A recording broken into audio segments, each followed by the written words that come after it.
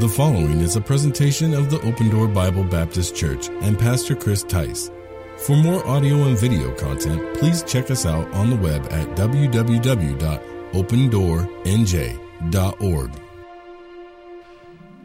What's happening here in Acts 26 is Paul is getting ready for the end, basically. He's getting ready to come to the end of his life, and he requests to go see Caesar. As a Roman citizen, he had that right to be able to say, I want to take my case before Caesar.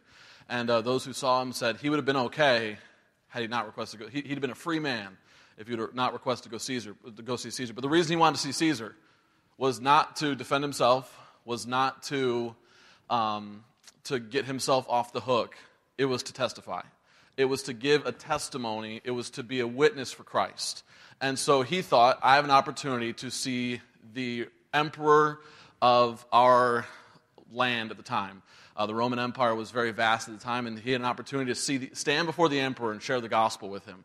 If we had that opportunity, that we could, if we got in trouble for sharing the gospel and say, yeah, I want to see the president, and we had the opportunity to share, that would be pretty awesome. And that's really essentially what he was doing. And so he was testifying. He was a witness. We've all seen it, maybe in a TV show, or maybe you've been in a courtroom, or hopefully, or maybe you've been called to the witness stand before. We've seen that before, where they bring them there, call them to the stand, and place their left hand in the Bible, put the right hand in the air. This morning, today as I was putting this, doing some study on this, I watched the Three Stooges.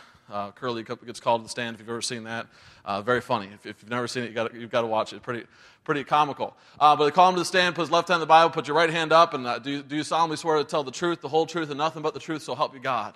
And why was it important that a witness tells the truth? Well, it's important so that those hearing the testimony can make a right decision. Those in the jury, when in a criminal case, the witness, somebody who saw what happened, it's important they tell exactly what happened so that the jury can say, okay, here's the decision we're going to make.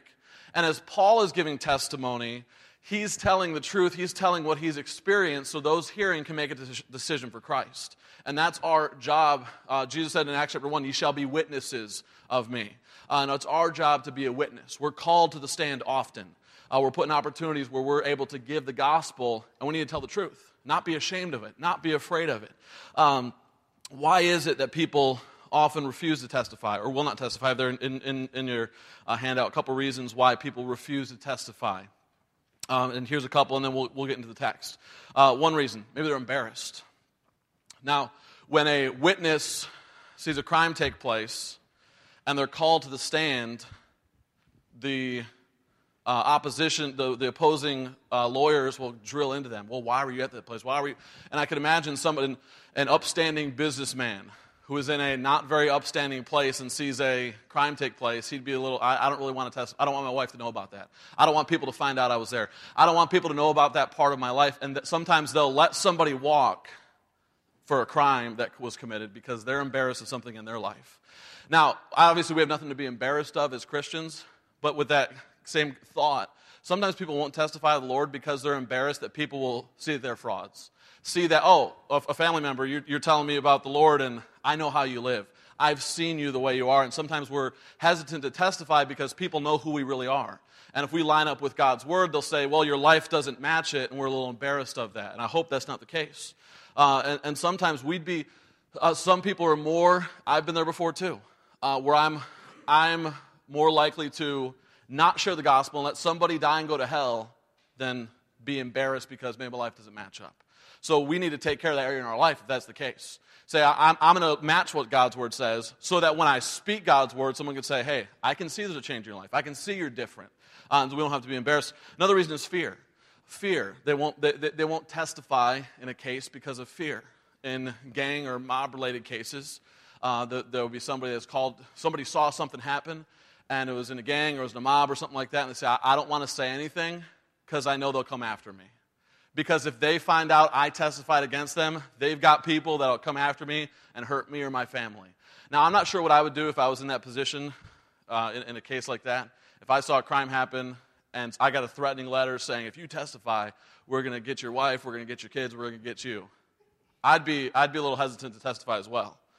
With that same thought in mind, oftentimes we're hesitant to share the gospel because we're afraid of what people are going to say to us. We're afraid of what people will do to us. We're afraid of the ridicule. We're afraid we may lose a relationship.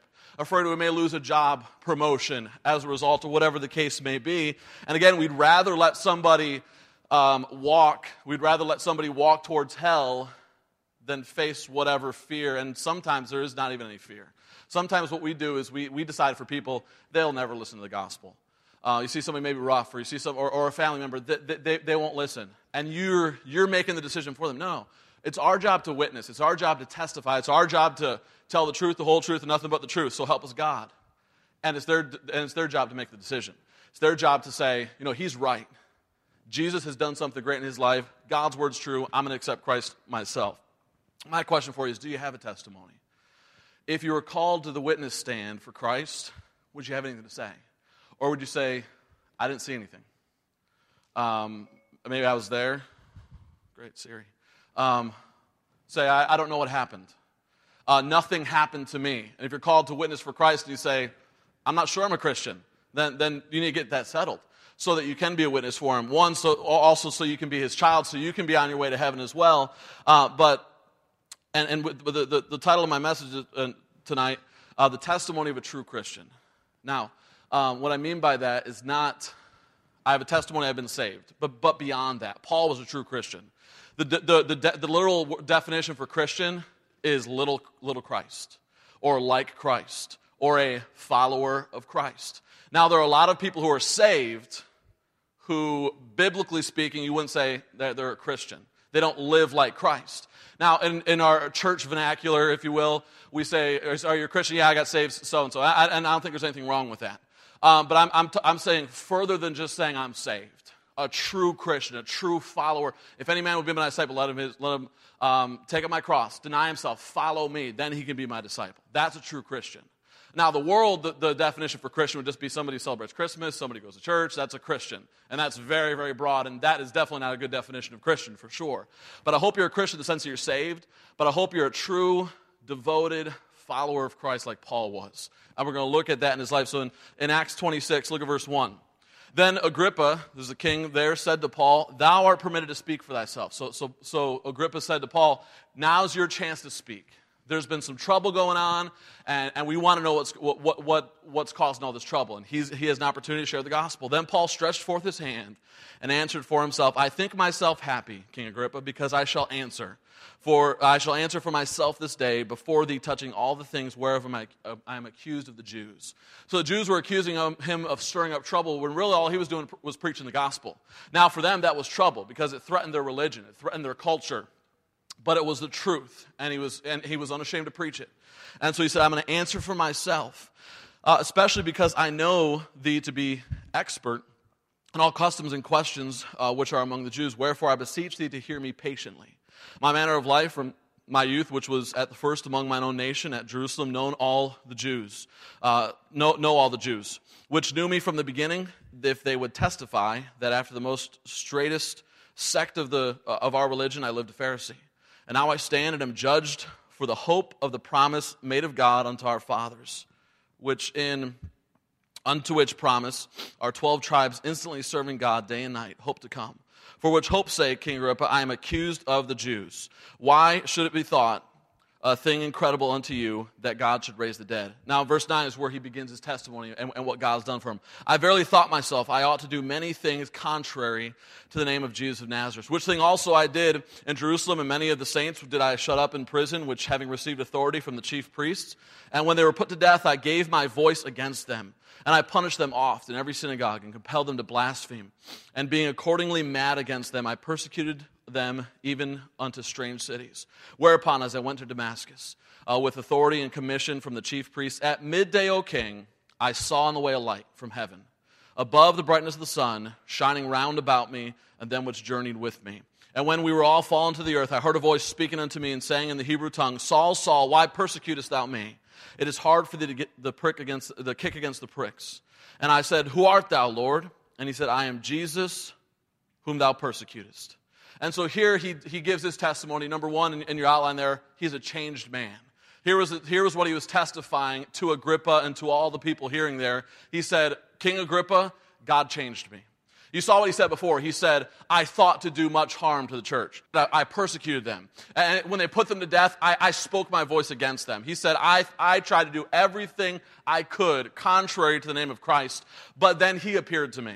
And so he was someone who was persecuting the church, and 180 degrees, he's now, you see throughout his epistles, he says, I am a servant, I am a slave of Christ. I am his, I'm an apostle, I serve him with my life. Before I sought to persecute him, before I sought to kill his followers, and now I'm one of them. He was a changed man.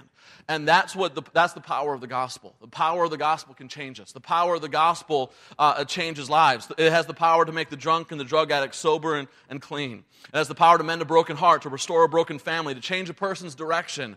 And that's exactly what God did for Paul. Changed the direction of his life.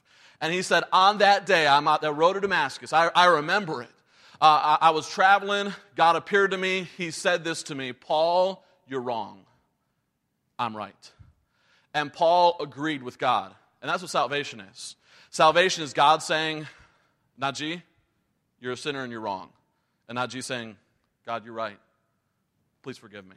That's salvation. Repentance. Repentance is recognizing that I'm wrong. And Paul recognized he was wrong and said, Lord, what would thou have me to do?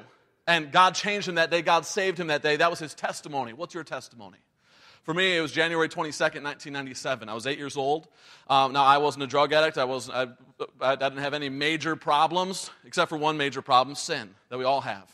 And so I was a sinner headed for hell just like everybody else. And one of the things I listed there was it has the power to change the direction of your life, and God did that for me. And God was able to save me from some of the things that maybe some of you have experienced before you met Christ. But I met him there on my road to Damascus, if you will, at 8 years old, changed the direction of my life. And I've never been the same. And I'm so thankful for that. What's your testimony? Jesus said in Matthew chapter 7, by your fruits you shall know them. There ought to be evidence in your life that you're saved. The Bible, Paul said in 1 Corinthians 5:17, if any man be in Christ, he is a new creature. Old things are passed away. Behold, all things are become new. When Jesus saves somebody, they're a changed man. When Jesus saves somebody, a changed woman. When Jesus saves a child, changed child. The Lord should change you. The Lord, if you've been saved, has changed you. Has the Lord changed you? So first of all, he said he was a changed man. Look at verses 16 through 18. He said, he said to Jesus, what would thou have me to do? Or he said, but rise, stand upon thy feet, for I have appeared unto thee for this purpose, to make thee a minister and a witness both of these things which thou hast seen, and of those things which I shall appear unto thee. Verse 17, delivering thee from the people and from the Gentiles unto whom now I send thee, to open their eyes, to turn from the darkness to light, and from the power of Satan unto God, that they may receive forgiveness of sins. He was not only a changed man, but he was an empowered man. He was an empowered man. Jesus said in Acts chapter 1, ye shall receive power after that the Holy Ghost has come upon you.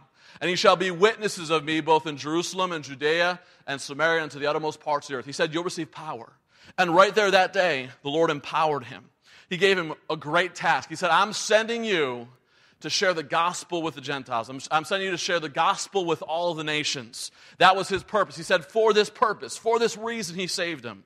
And that's the same reason he saved us. He saved us. He could have saved us and taken us right to heaven, but he didn't. He saved us so that we could share the gospel. He saved us so we could stay here and spread his word, spread the gospel. It's a great task that we've been given. Thankfully, we're not asked to do it in our own strength. He's given us power. He's given us the Holy Spirit. The problem is sometimes we try, some of us have been there. I've been there before. I've been saved now for, my math brain is not working right now. 97, that's just 19 years this year.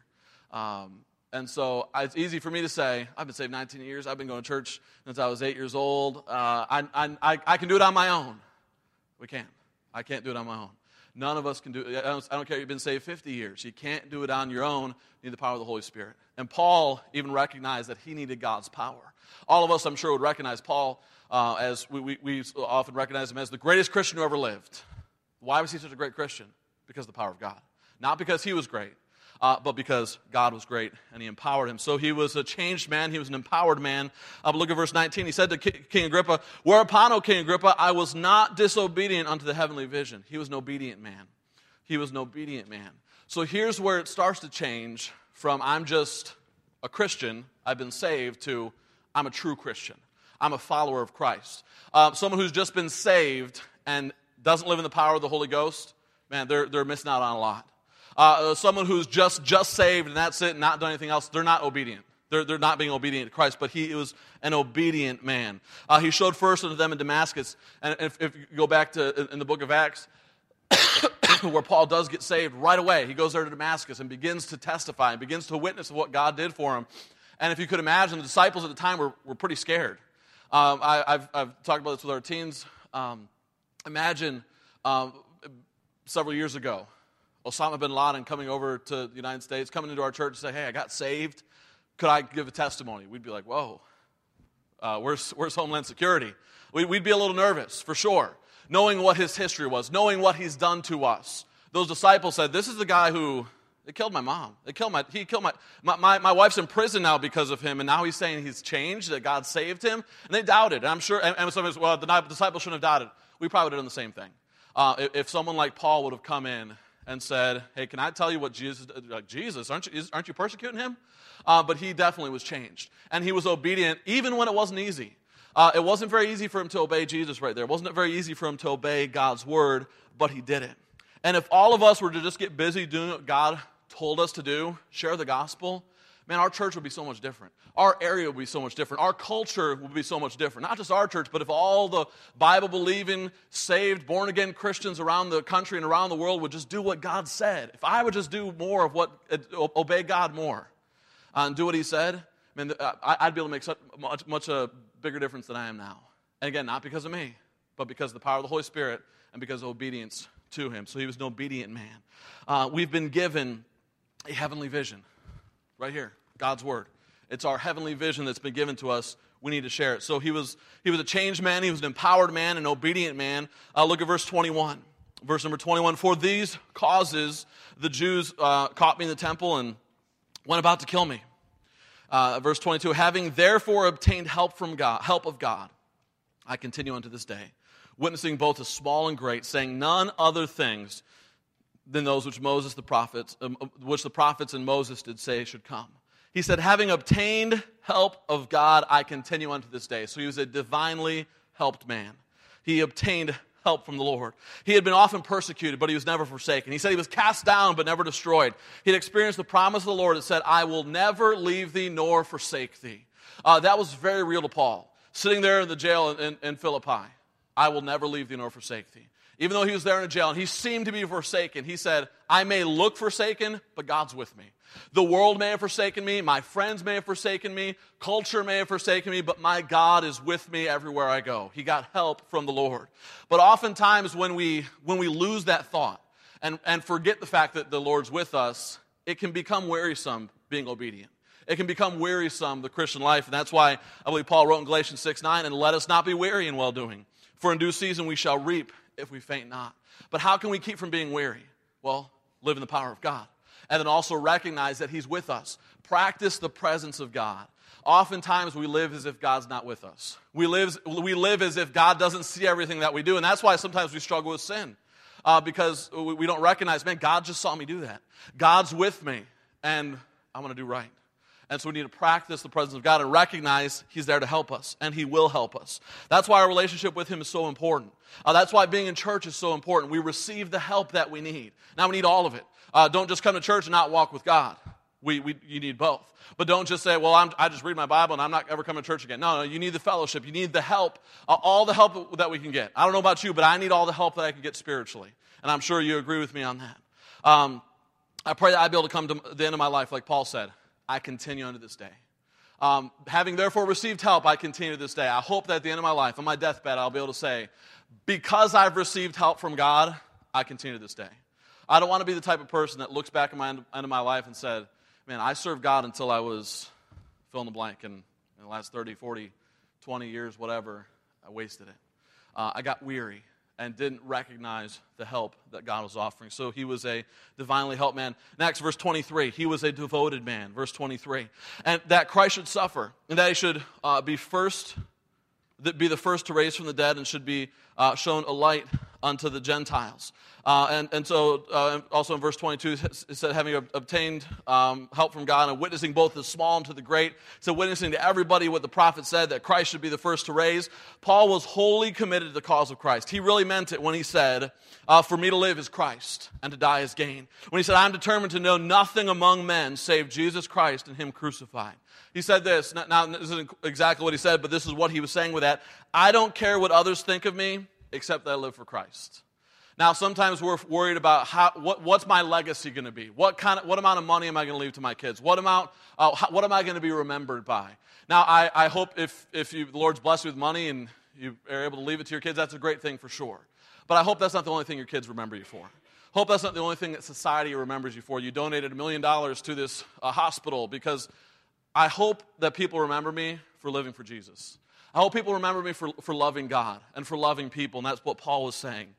Ted Williams was the Red Sox slugger from 1939 to 1960. 1941, he batted over 400. Now, if you know anything about baseball, that is not an easy thing to do.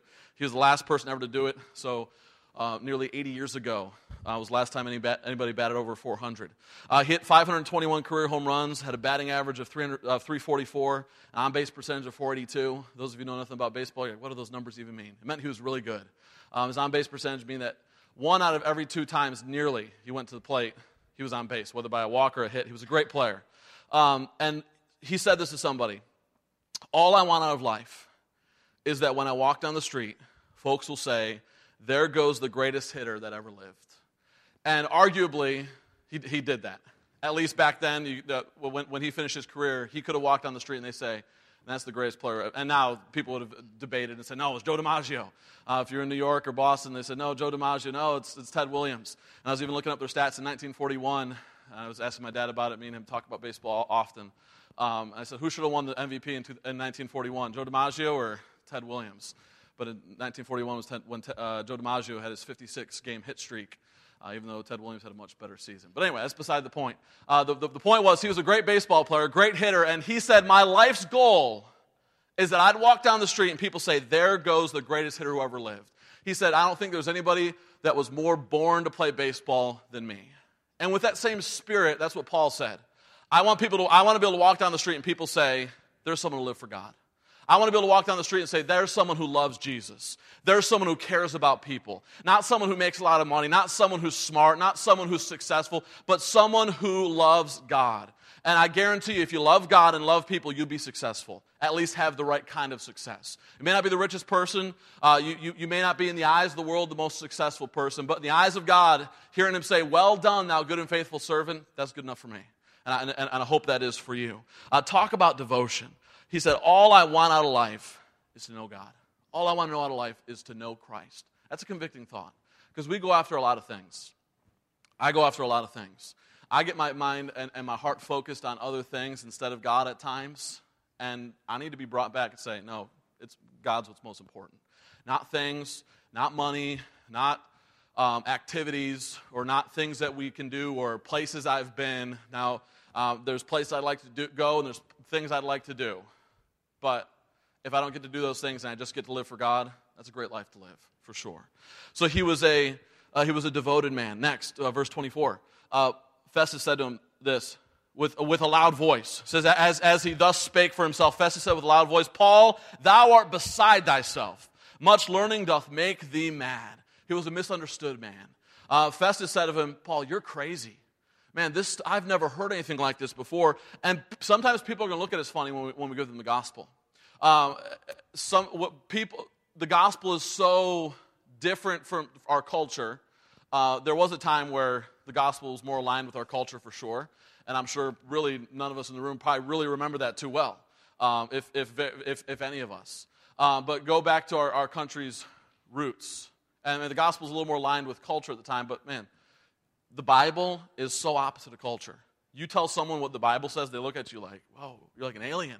And now the Bible says that we are a peculiar people, that we're to be holy as he's holy, and the world is unholy for sure. The Bible says in 1 Corinthians chapter 1, the preaching of the cross is foolishness to them that perish. It says that the natural man receiveth not the things of God, for they are foolishness unto him. And in John chapter 10, they said of Jesus, he hath the devil. Even of Jesus, they said, he's crazy. He doesn't know what he's talking about. He's just nuts. And sometimes people are going to think that of you, but that's okay. They're going to misunderstand you. They're going to misunderstand the gospel, but don't give up on them. And don't say, well, forget them. No. God will use the Holy Spirit to convict them, and eventually they'll understand. My dad thinks I'm crazy at times. I remember sitting across from him at Leon's Diner in Livonia, Michigan, just across the street from my church there, and he was asking me where I wanted to go to college. And I told him I wanted to go to Bible college. And I can still remember the words he said to me that I won't repeat. But he thought I was crazy. And still in some way does. He's a little more supportive than he was back then, for sure. But still thinks I'm crazy. Still thinks what I believe is just nuts. He doesn't understand. And I'm still going to pray for him. I want to see him say, that makes me more burdened for him. And so people are going to misunderstand you as a true Christian. Someone who's truly following Christ. What did Jesus say? Jesus said if you're going to be his disciple, you've got to hate father, hate mother, and it goes on the list. Man, that's kind of crazy. He said you need to love him so much that people are going to think, do you even love me? And really, because if we truly love Jesus, we can love people more than if we didn't love Jesus. But they're going to think of us, because they don't understand, you don't even love me anymore. But we do, but they're going to think we're crazy. Verse 25, we see he's a courteous man. He's a courteous man. Look what he says. He said, I am not mad, most noble Festus, but speak forth the words of truth and soberness. Festus, not understanding what he was hearing, ridiculed Paul. And our natural response when someone ridicules us, what is our response? Let me ridicule them back. Let me give them a piece of my mind. But Paul was courteous to him. Some of us in that situation would have said, well, you know what, you heathen? You deserve to go to hell. How about that? And we'd have been very harsh with him. But Paul's courteous. Hey, most noble Festus, I'm not crazy. I'm speaking to you the truth in soberness. He said, I'm being dead serious. You need to hear this. He was very courteous to him. He was reviled, if you will, and just like Jesus, reviled not again. Jesus could have railed back with the best of them, I'm sure. He could have done some pretty brutal things to them as he was on the cross, but that's not why, that wasn't the purpose he was there. And for Paul, the same reason. His purpose was not to argue with Festus. His purpose was not to put Festus in his place. His purpose was to give him the gospel. And for us with the gospel, sometimes people disagree with us, and our purpose is not to put them in their place. Our purpose is to love them. And maybe they don't understand, but we should be courteous and kind to people, and they should see the love of Christ in us when we share the gospel. They shouldn't think that we're crazy because we're foaming at the mouth, mad at them. They should think we're crazy because we're telling them something they don't understand. That should be the only reason people think we're crazy, for sure, because they just don't understand us. But many people have been turned off to Christianity over the years because of angry and rude Christians. Again, I believe we need red-hot, devil-fighting, sin-hating preaching and truth. But we need to do it in love. We need to love people. When Jesus gave the gospel, the ones, if you look in the Gospels, the ones he was the most harsh with were the Pharisees. And the reason they were is because they thought they were better than everybody else. But to the woman who's caught in adultery, he didn't give her a lecture and tell her how terrible he said, go sin no more. I've forgiven you. And he was very kind. Now, he said, go and sin no more. Sometimes people cut that out and just say, well, Jesus was just so kind to him and it was like she did nothing. No, he recognized her sin. He spoke the truth to her, but said, hey, let's not sin anymore. In my power, you can do that, and he can help us to do that. So he was a courteous man. 2 more and we're done. He was a faithful man. Look at verse 27. King Agrippa, believest thou the prophets? I know thou believest. So Festus and Agrippa were there. Hearing them, and he kind of turned his attention from Festus to King Agrippa and just like kind of said to him, hey, I know you believe the prophets. And so it said, nothing's going to stop me from sharing the gospel. Festus says I'm crazy, but let me turn to Agrippa and maybe he'll get it. Maybe God's convicting him. Maybe God's working on his heart. It displays not only Paul's boldness that he had with the power of the Holy Spirit, but also his deep concern he had for lost souls. This one ridiculed me, but maybe this one will accept. I've been there before. I remember in Detroit, Michigan. I had some friends, real close friends of mine lived in Detroit, and we'd stay over their house pretty much every single day. My mom was a single mom, worked a lot to take care of us, and so after school they'd pick us up. We'd stay at their house from after school until 6, 7 o'clock during the summer. She'd drop us off 8 o'clock in the morning. We'd be there until about 6 o'clock in the evening. We're there all the time. But there's a park, Claude Allison Park. We'd take a walk there and play baseball, play hockey, play some different stuff there. But I'd go there and I'd pass out tracts and witness to people. And I remember one time with a group of teenagers sharing the gospel with some of them. And I remember several of them making fun of me, several of them saying a lot of things about what I was saying. But one boy that was there, his name was Jesse, and I was witnessing to him. He was listening. And eventually, in spite of his friends, I could have said, no, well, forget all of you, but Jesse was listening. So I turned my attention to him, shared the gospel with him, and he got saved. And I brought him to church several times after that, tried to work on discipling him a little bit, kind of fell by the wayside. Did he get saved? I'm not sure. Maybe it was like one of the seeds that fell by the thorny stones, and it went in, but got gobbled up by the world. I'm not sure. But I just remember people mocking me, people making fun of me, like Festus here. And I turned my attention to whoever would listen. That was the faithfulness Paul had. Even when everybody, I'm sure when he said, Paul, thou art mad, I'm sure the place went nuts, laughing. And said, yeah, he's mad, he's crazy. And he said, I'm not mad. What about you, King Agrippa? You believe God's word. You believe the prophets. I know you do. And then in verse 28, one of the saddest words in the Bible, one of the saddest phrases, Agrippa says to him, almost thou persuadest me to be a Christian. Now, I'm not sure what kept Agrippa back.